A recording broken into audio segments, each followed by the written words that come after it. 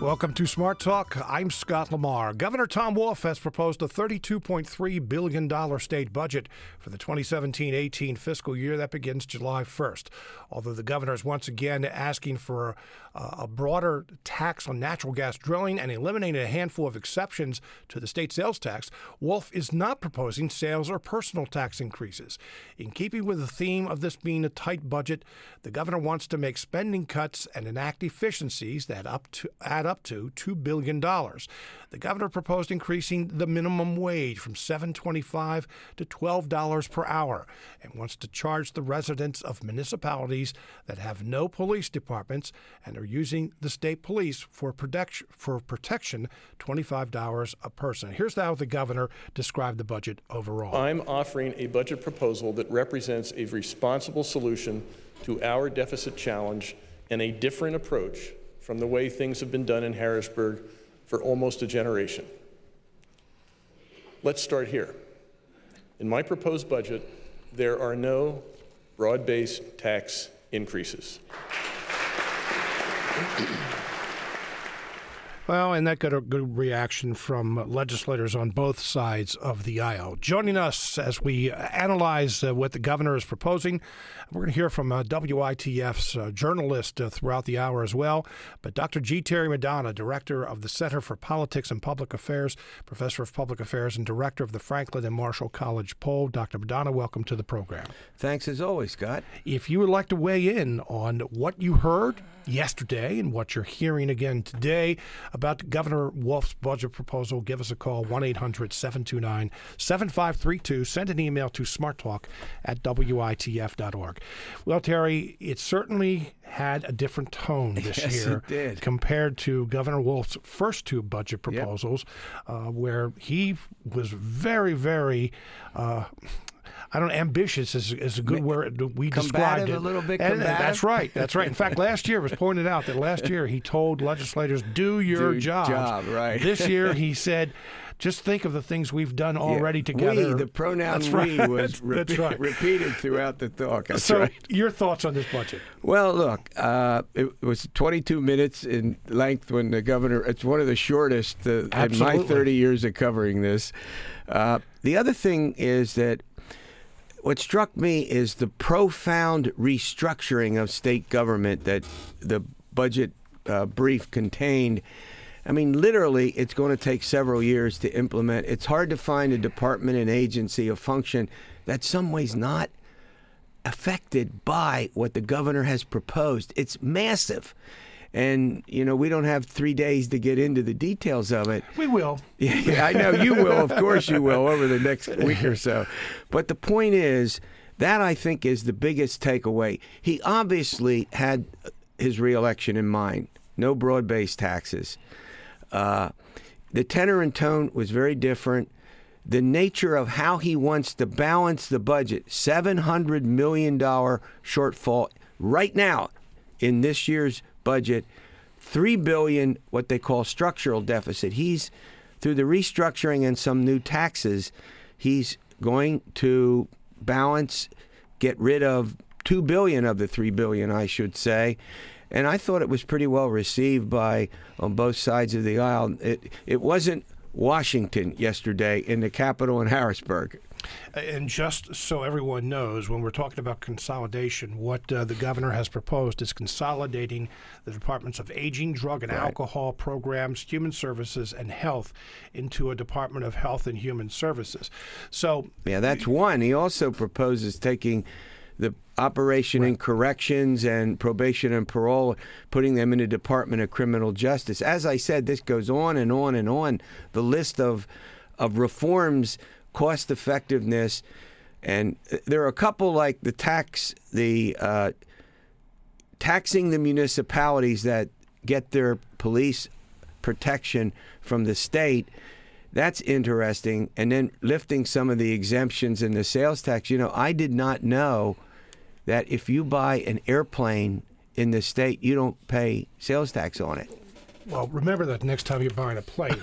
But yeah, that's one of the several exceptions. Yeah, when the governor proposed his budget 2 years ago, his first budget, one of the most controversial aspects of it was that expanding that list of items that are exempted from the sales tax now. And I mean, you remember the TV commercials, the governor wants to tax your funerals and things like that. Well, what he's talking about now, just for example, eliminating the exemption for computer-based services such as programming, design, and data processing, eliminating the exemption for commercial storage, excluding farm product and warehousing storage, as well as transportation services, eliminating the exemption for airline purchases of catered food and non-alcoholic beverages served to airline passengers. I didn't realize that those things. I didn't either. Very few. But one of the questions I have there is, okay, planes fly over borders. We'll have to look into that one a little closer. Eliminating exemption for aircraft sales, use, and repair. So that's just an example. One quick question before I want to get to Katie Meyer, WITF's Capitol Bureau Chief. But you kind of touched on a few things here, and you may have answered this question already, but were there surprises to you in this budget proposal? Yeah, the scope of the reforms that he wants to bring about, number one. Number two, some of the taxes, for example, going to the business of the state police protection was a pretty big surprise. There were some others that we can talk about, but here's the big takeaway. This budget, 1.8% increase over last year. Spending increase is a realistic budget that the legislature can tinker with, but I don't think overall you're going to see a huge change to it. The governor has recommended increases in two of his most important priorities. Number one, education and health services of a variety of types. Bottom line here is the governor is sticking to his priorities, but this is a much more realistic budget in terms of what he's going to get out of a Republican-controlled legislature. While we are, at the moment we speak, the three of us get into this discussion in election mode, re-election mode, I think, for the governor. That's not a criticism, it's just an observation. How much is it the governor being realistic and seeing that there is the $700 million budget deficit this year and this structural deficit that's in the billions of dollars for next year and maybe even down the road?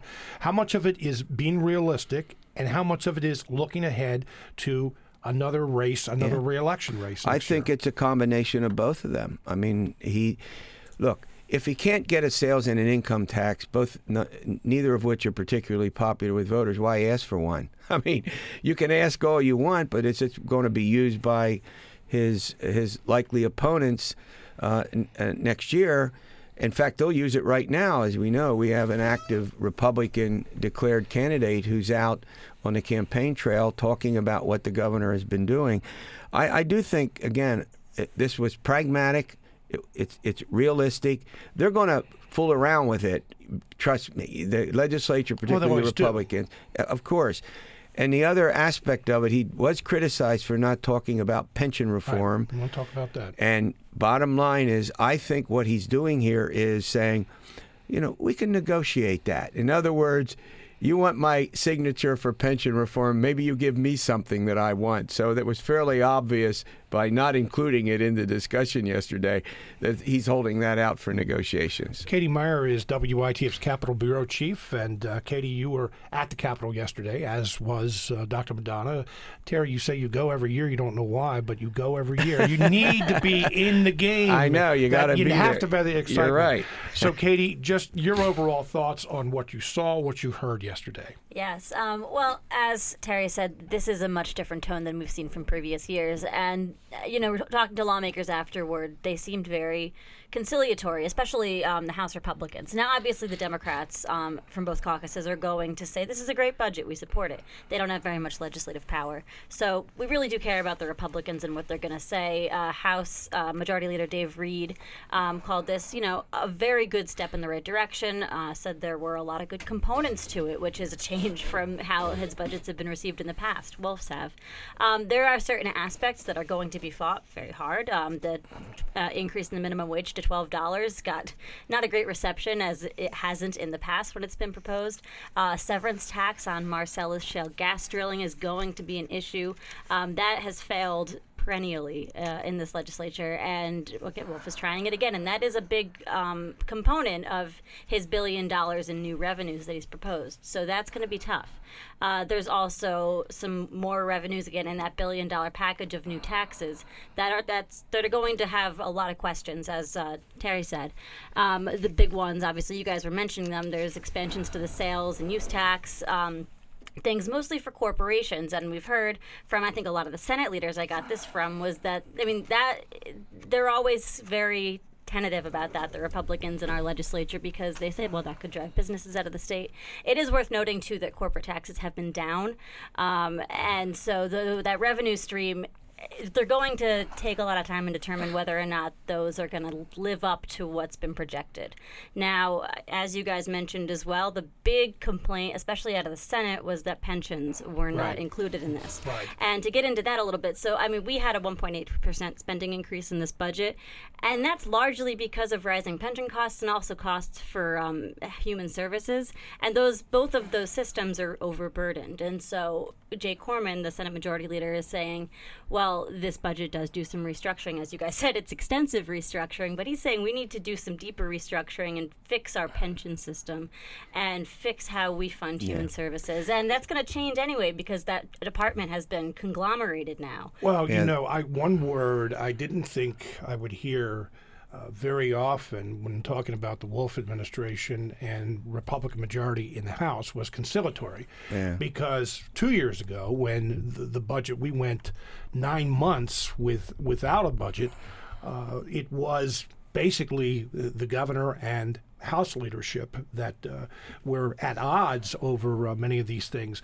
But so it's interesting to hear you say, Katie, that especially House leadership found that this was a budget that they could work with. Yeah, there was a marked difference in tone between what the House leadership and the Senate leadership were saying. The Senate took a much harsher tack than, again, you got Majority Leader Dave Reed, House Speaker Mike Turzai. Both of them were, I wouldn't say complimentary, but they were close to it when they were talking about about as close as they can get, about right? as close as they can get.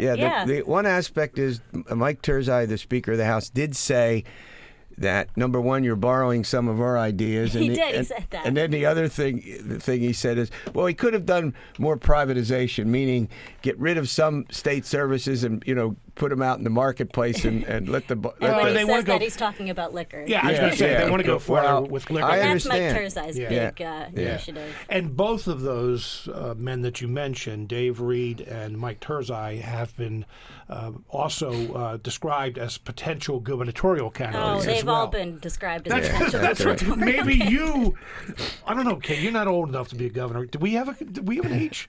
I think it's 30, and I'll have to check that. I'm not there yet. You're not there yet? Maybe 35. Katie Meyer, thank you very much for being with us today. Thank you. You're listening to Smart Talk on WITF, your home for NPR News and all things regional. I'm Scott Lamar. We are analyzing Governor Tom Wolf's budget proposal for the fiscal year that begins July 1st. It's the 2017-18 fiscal year budget.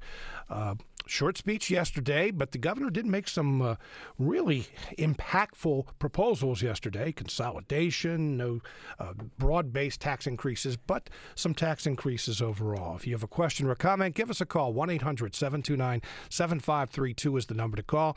Send Smart Talk an email, I should say, to smarttalk@witf.org. If you would like to leave a question or a comment on WITF's Facebook page, go right ahead. Also on Twitter, we are at I was about to say at Facebook, at Smart Talk WITF. Again, that phone number, 1-800-729-7532. Our guest today, Dr. G. Terry Madonna, political analyst at Franklin and Marshall College. So, Terry. Before we go, 30 years of age for to be governor. Okay, Katie, you asked the question. Katie can't do it then. Katie's not 30 yet, and she's got a few years to go. But, and we joke about that, but there are several people. I mean, we're not getting up there in Republican presidential candidate territory with 17, but we could be looking at what? 3 6? 4? No, 6 would probably stretch it, but you just don't know. I mean, but what's fascinating is how early the races in this state for important offices are beginning. We can obviously, down the line, talk about the U.S. Senate race. Senator Casey is up. That race doesn't seem to have taken hold at all. One of the likely candidates, Congressman Pat Meehan from the 7th Congressional District said he wouldn't run. He's going to seek re-election to his congressional seat. But I've not heard a single name of a Republican likely to challenge Senator Casey. But for governor, as you point out, they're coming out of at least the discussion about people running is at a high level. You may call it fascinating, but there are many Pennsylvanians who will say that's not the word I would use with it starting this early. I mean, we thought that was just presidential candidate or campaign territory. Not anymore in this state. No. And it's I'm getting off track a little bit here, but still, it ties in with the controversy over the Betsy DeVos nomination as Secretary of Education. I see all these people on Facebook and Twitter saying, "We'll remember this, Senator Toomey, when you didn't respond to your constituents and all that. We'll remember this election time." Well, he was just reelected in November. I was asked that myself, and I said, "My gosh, we're talking about over 5 years until he's on the ballot again." And the voters' memories, as a pollster, let me point this out. There'll be so many other issues that come up between now and then that will be important. And should Senator Toomey decide to seek a third term, and that's not, he hasn't decided it's 5 that years, yet. It's only 5 years from now. Yeah. Well, okay, getting back to the budget. We've talked about some of the things that a few of the areas, just a few, that Republicans may disagree with. And let's talk about those a little bit.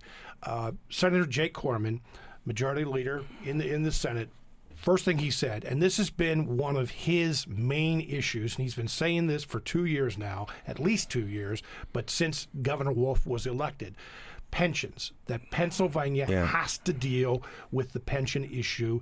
And as was pointed out, it wasn't even mentioned in the governor's proposal yesterday.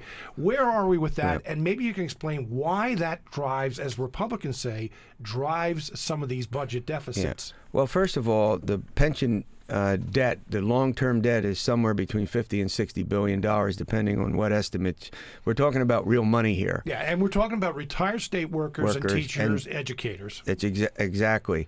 So that's the threshold date. If everybody, the state were to meet its obligation to retirees, both in, the people who have retired and people who are in the system, in those two systems, as you point out, school personnel and state employees. That's number one. Number two, the governor has already indicated, in fact, he called in to Pennsylvania Cable Network last evening when I was on the program, and said that, there are a couple of proposals that he's willing to take a look at and, support, I think is what he was saying. Number three, I think when these bills move forward, he's going to enter into negotiations by saying, you want this, you want A, I want B. In other words, do the old-fashioned negotiations to get something he wants in order to give lawmakers something they want. But the governor does have an understanding that the pension debt problem exists, and it's eating up money to fund that debt out of every year's operating budget. You follow me? Mm-hmm. So that's part of what we call the structural deficit. But the legislature has to get him a plan. I think he's more likely to support, from what he said last evening, what we call hybrid, meaning state employees would continue in the defined benefit program up to a certain income level, perhaps $50,000. And then above that, they would go into defined contribution, which is common in the private sector.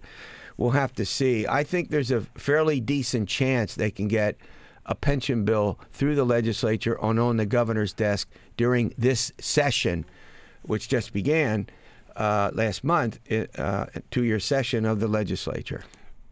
If not, is that an issue big enough for Republicans to hold up a budget being enacted? Conceivably, the answer is yes. But they got to get a bill to him. They got to get a bill on the governor's desk, and that remains something that they have to accomplish. Mm-hmm. Hey, Emily, you hit the wrong one there. I apologize. That's all right. We have these cough buttons here. And yesterday when we were out on the road, we bring all the confusing. There are Don't worry three. about it. There are three for 2 mics, and it was just confusing. Emily Previty morning. is here, by the way. Emily Previty, WITF's Keystone Crossroads reporter, who was covering the budget yesterday, looking at it from, how the Pennsylvania cities are impacted, and in some other areas as well. But Emily, since you did reach over and hit Terry's cough button, and we didn't hear everything he said. That was not a hint. That was not. I was She really does- enjoying no, she listening does to a him great and taking job. notes on actually what he was saying because I was interested. But we will bring you into the conversation now. One of, I don't know, it was kind of a surprise to me anyway, was one of the proposals that the governor made was to charge a $25 per person tax of residents of municipalities that are relying on state police, the Pennsylvania State Police, for their coverage, that those municipalities said we can't afford to maintain our own police departments, and they got rid of them, and state police have to cover those areas, but they haven't been paying anything in addition.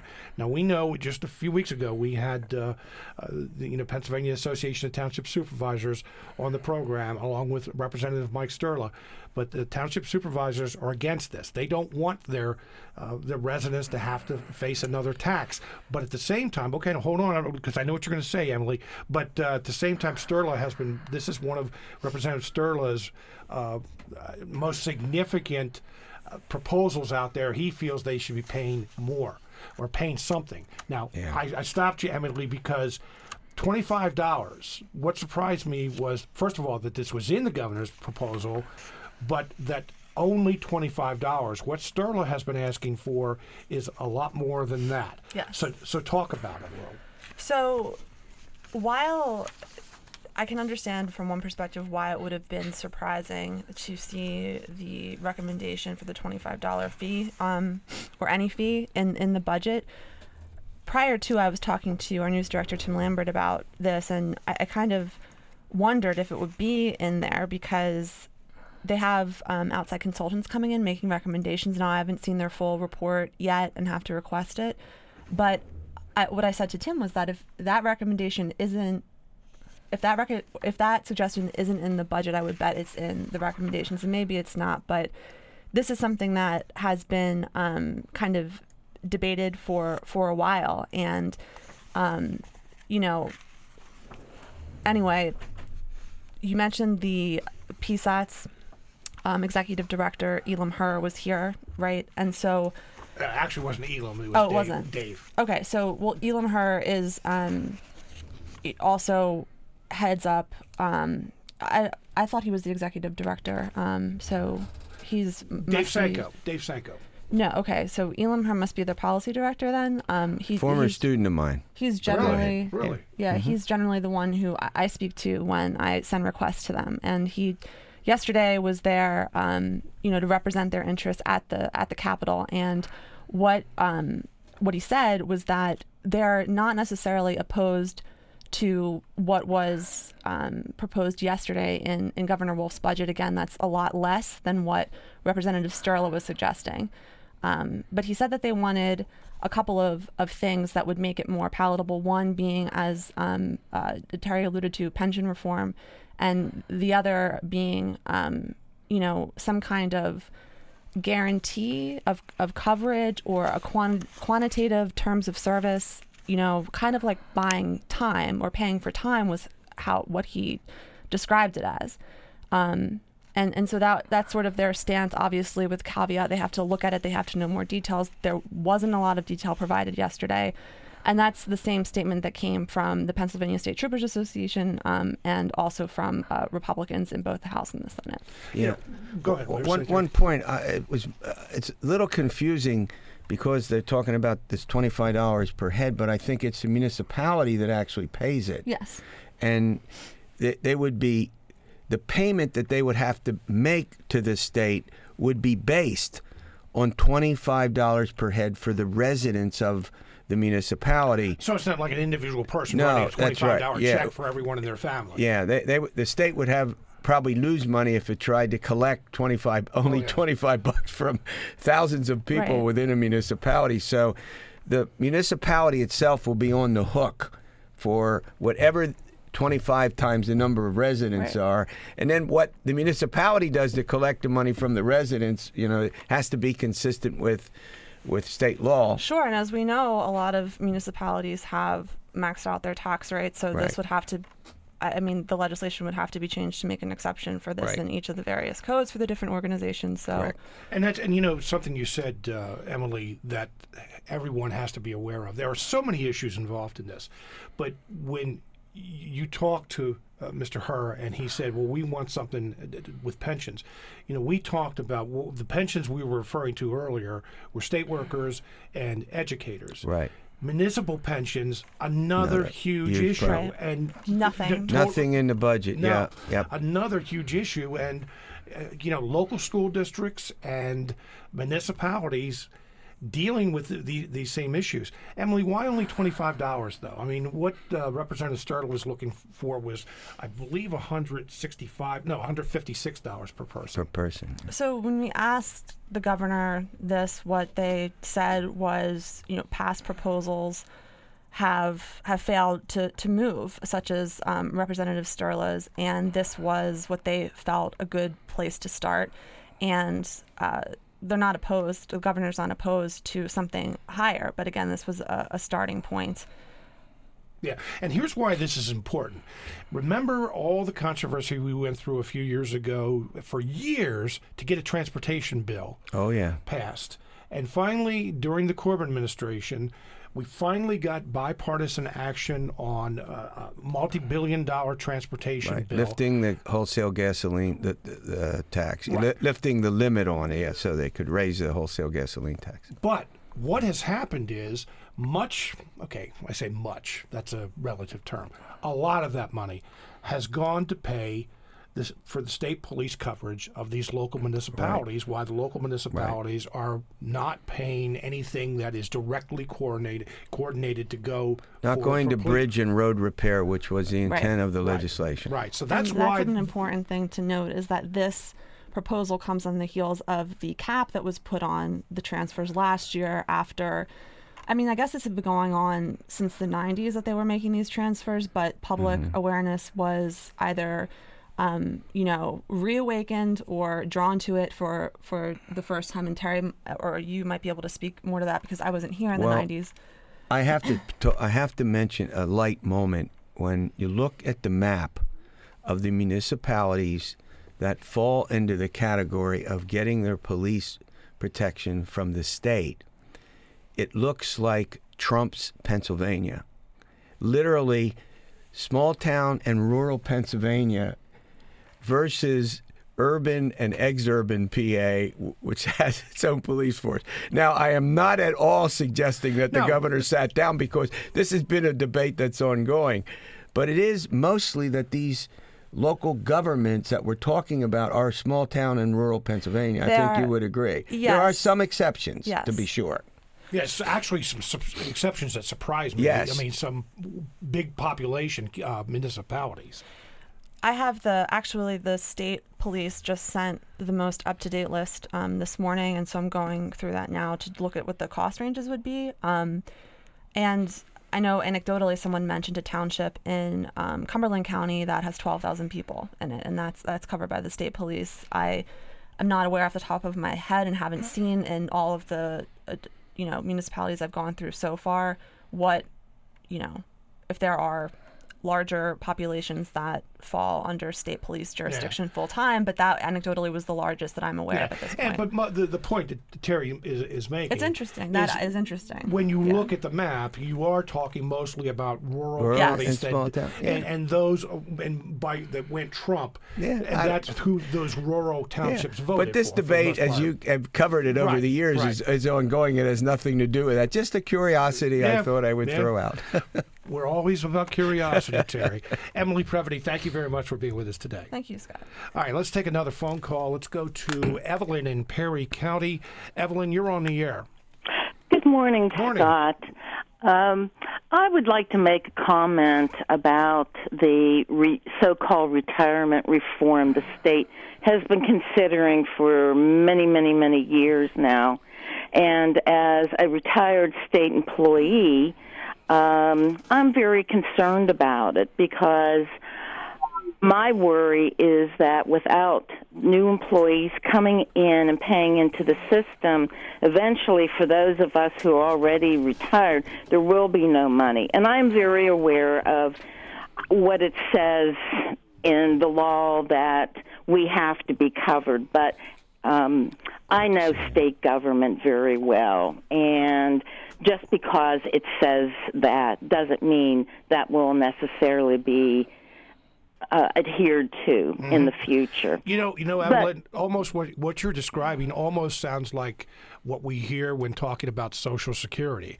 But yeah, absolutely. And as we know, Republicans are trying to get rid of Social Security too. Well, they have talked about privatizing it over the years, but I think they've kind of backed away from that somewhat. But thank you very much for your call. Well, I have a question I'd like to put out there. Go ahead. With all of this discussion of retirement reform, the General Assembly is not part of that, nor is the governor or any other elected official. And I want to know why. Why have they not included themselves in that when actually they reap far more benefits from retirement than what the average state worker does? What I pull in every year from retirement really isn't that much. But when you look at our elected officials, they get quite a bit, and yet they are not included in this. Now, why is that? Isn't that elitist?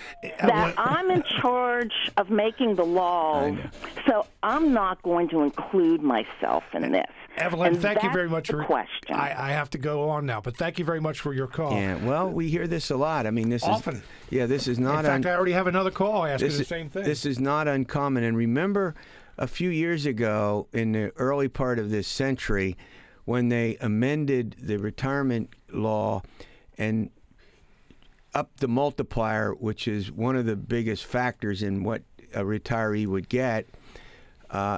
The legislature gave itself twice the multiplier, Scott, literally saying we're going to give ourselves more. So the short answer is, why do they do it? Because they can. I think the concern long term about the future of the retirement system is important. Now, in all fairness, and I want to be completely honest about this, I'm in that system as a former professor at Millersville University, a state-owned entity, not run, owned as well. And I'm not. I think they'll meet their requirement. The courts have already weighed in on that for retirees. But the difficulty with some of the pension reforms is that doesn't do very much to get rid of the debt for at least 10 to 15 years. Think about that. Right. And then the long-term future is in doubt if you don't have the kind of money put back in. The caller raises a good question. Excellent. And you've heard this before. Oh, absolutely. I mean, we have said it many times. Talking about pensions is not the sexiest issue in the world. It is not something that on the campaign trail you're going to hear a constituent ask him, often you wouldn't hear a constituent ask a candidate, well, what are you going to do about the pension? Right. But as Pennsylvanians are learning more and more about it and are hearing more and more from some of their elected officials that this is a major issue, maybe it becomes a little sexier issue or one that's out there a little bit more. I think it has over the last couple of years. Oh, there's no doubt. And, often there are proposals made because you can't in legally touch current employees and retirees. You can look at new employees, and that's where the fact where the details are being ironed out in the legislature for talking about what you're going to do with new employees. We'll talk about some more issues raised by Governor Wolf's budget proposal yesterday coming up. You're listening to Smart Talk on WITF, your home for NPR News and all things regional. I'm Scott Lamar. Welcome back to Smart Talk. We're talking about Governor Wolf's proposed state budget for the 2017-18 fiscal year. Our guest, Dr. G. Terry Madonna, political analyst with Franklin and Marshall College. If you have a question or comment, give us a call, 1-800-729-7532. Send an email to smarttalk@witf.org. You can leave a question or a comment on WITF's Facebook page. On Twitter, we are at SmartTalk WITF. 1-800-729-7532. All right, let's get into a few other aspects of this, Terry. You did mention the governor proposing cuts of up to $2 billion.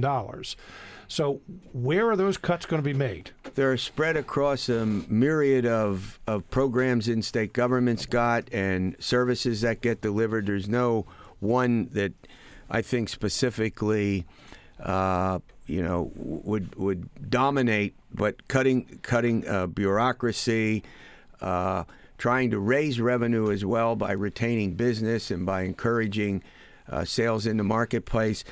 And I'll tell you, the one that hasn't gotten virtually any news is really fascinating. And I just want to point this out. The Department of Community and Economic Development gives grants, state economic grants, to businesses for job creation. So here's what the governor wants to do. If you get a state grant and you create a job, I hire Scott for a position. If I don't keep you for 5 years in that job, I have to give back the grant. That sounds like I'm back to Donald Trump.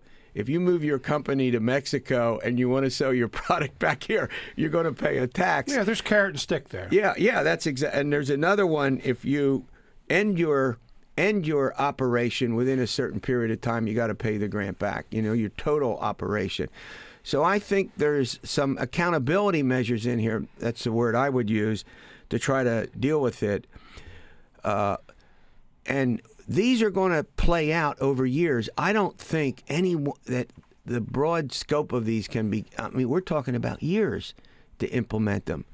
Perhaps far more than the rest of the term, at least the first term for Governor Wolf. We'll see if he gets another term.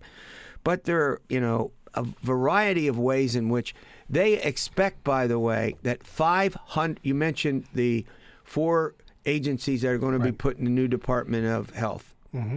And Health and Human Services. Yeah, Health and Human. They're talking about 500 positions ultimately that get eliminated. 500. Yeah. Now, some of them by attrition. They're not laying off. Maybe early retirement is one of the things that... that's exactly right. Yeah. So you go through this proposal, and that's what you kind of pick $100 million here, $150 million here. There's no one thing that I would cite that sort of dominates. Okay, well, here's my question about that. When this was something that wasn't exactly leaked. It was discussed a few weeks ago. Is the governor was talking about consolidating these 4 departments into one department. And they're estimating $100 million in savings. And my question is, where do those savings come from? Was there that much duplication between these 4 agencies?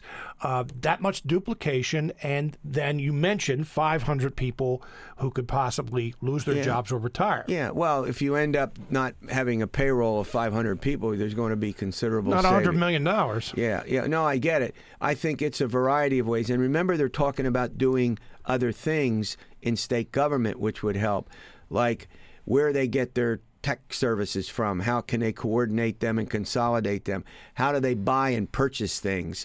It's not, again, one thing that gets you to the number. Now here's another fact. When you look historically, when governors and presidents go down the line, and I'm not suggesting the governor can't do this, but they rarely meet their projections for the reform measures that they propose, meaning that they're going to the projections to save a certain amount of money. That's really tough. I'm not suggesting that the governor is being overly optimistic about it. We just don't know enough about some of the areas in which he proposes to do these reforms, whether you can centralize services that were spread out over departments and agencies, whether you can combine and have functions picked up by multiple departments and agencies where they were being provided by one at a higher cost. You just don't know. We're just going to have to wait. We may never fully know if the government implements this what the savings actually were. Okay, we talked about some areas that are cut, and here's one $50 million. Okay, that's a lot of money to you and I, but or you and me, I should say. But it's not in the scope of a $31 billion budget. But still, it will be controversial, and we'll explain why. But cutting $50 million for school transportation. Yeah. Now that's competitively bidded, as I understand it. And because they got efficiencies with gasoline, and other efficiencies in transportation, they're saying they can redo that formula and save money that way. Now, again, I am not knowledgeable enough in the transportation of kids to know whether you can actually get that kind of a saving or not. But again, there's an area where the state government does have a role to play, because in a sense it provides the money for this.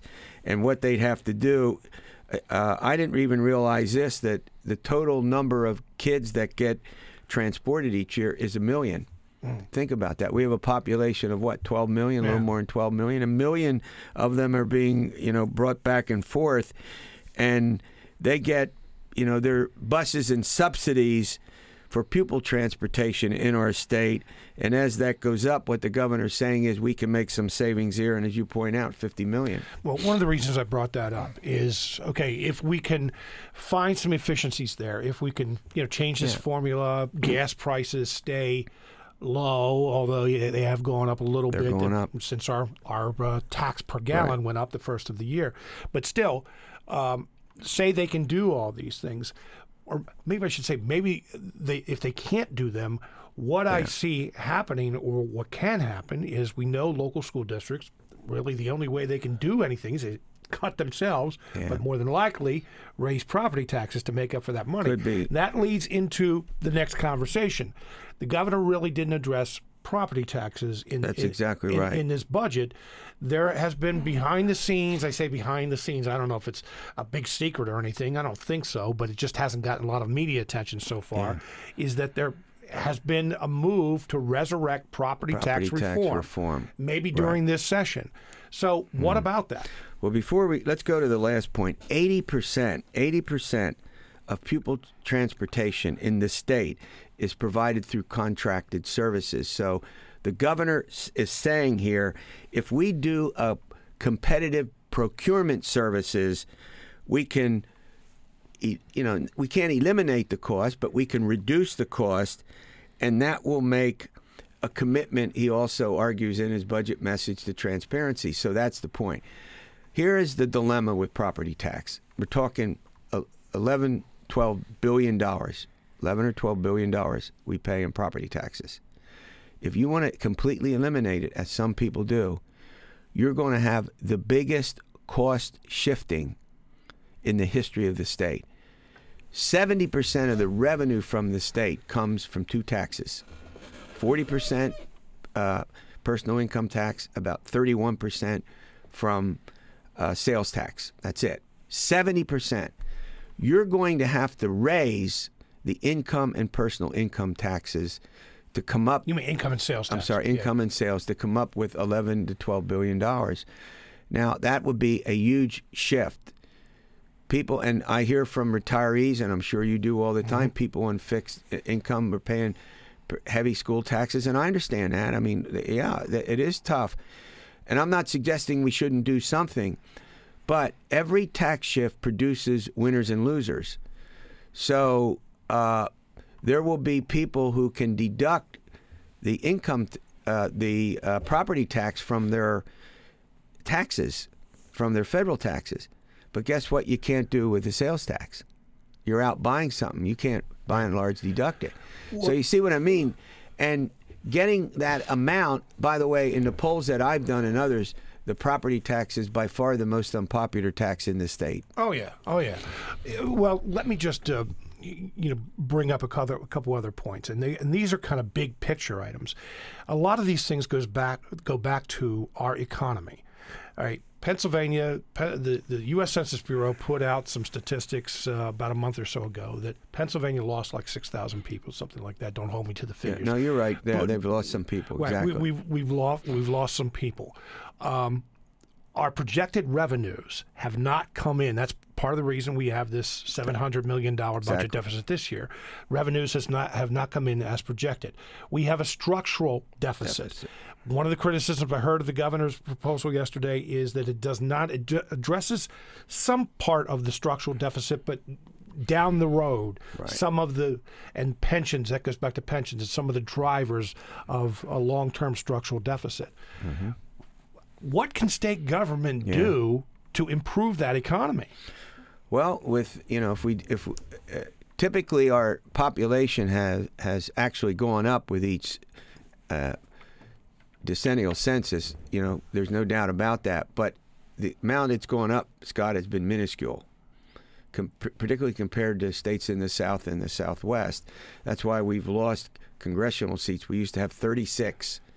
1930. Now we have 18, and that could be one of the most impactful parts of losing this population this year. We may lose another one, right?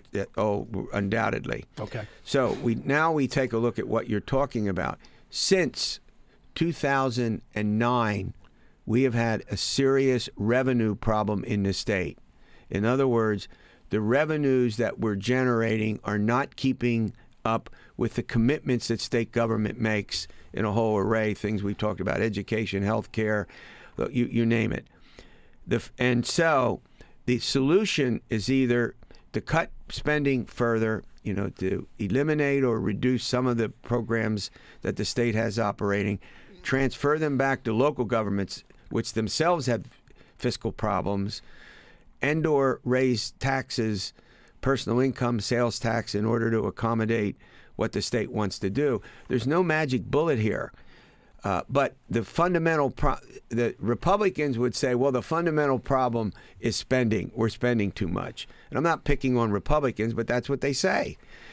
Bottom line here is, unless we figure out a way and the economy grows, the economy of the state has to pick up and grow faster.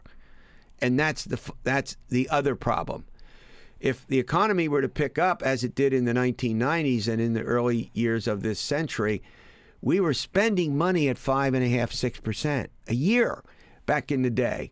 Tom Ridge was living in luxury, and so was Rendell through most of his. The state was, because they were pouring dollars out into virtually every program you could think of. That no longer can be the case.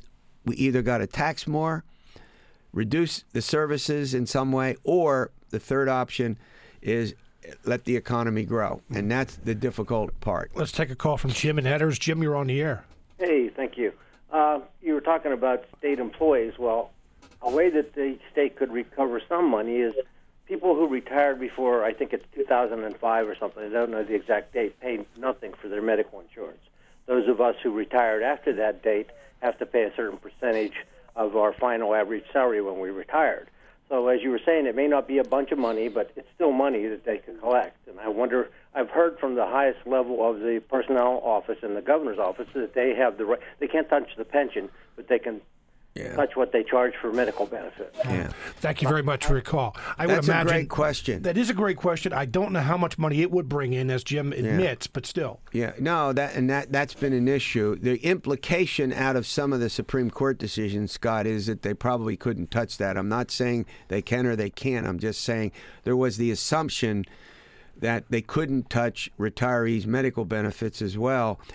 But here's what will happen as time goes on, and as the retirees who are covered by it pass away, that benefit doesn't continue to their spouses. So, translation, eventually that problem dissipates. But it is a cost to the state. The caller is 100% correct about that. A comment here: property taxes are made by assessments, and the assessments are all over the place because they depend on the local municipality. Exactly. True as can be. We have about 2 minutes left. No uniform assessment, state uniform assessment standards. I go back to the 1970s when lawmakers were trying. It gets tried today. No statewide uniform assessment. Terry, we have to talk about this, and we've mentioned it, touched it, but I want to talk about it because it could be like one of the no-goes for Republicans, and that is the severance tax on Marcellus Shale gas drilling. Republicans are happy to let things as they are right now with the impact fee that we have that mostly goes to municipalities where the impact is. But Governor Wolf, this is one thing that he's talked about every year. About a minute left. What do you think? Well, he's going to continue to propose it. By the way, and objectively, every poll that I've seen, including my own, our own at F&M, it's popular. It's popular with Democrats and Republicans.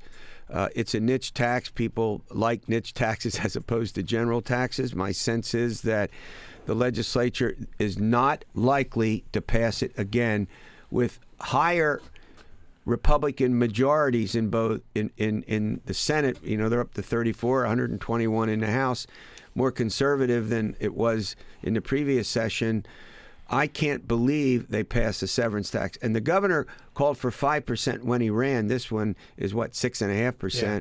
So he's upped the ante. And remember, the price of natural gas is up slightly, but nowhere near where it was.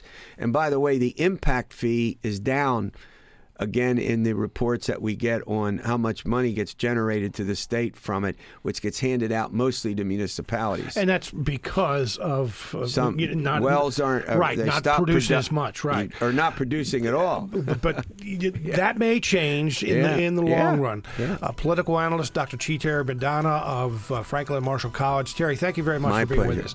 Coming up on tomorrow's show, I'm actually not going to be here tomorrow. Marie Cusick is going to fill in for me with State Representative Greg Vitale and the interim president of Dickinson College, and that's coming up tomorrow.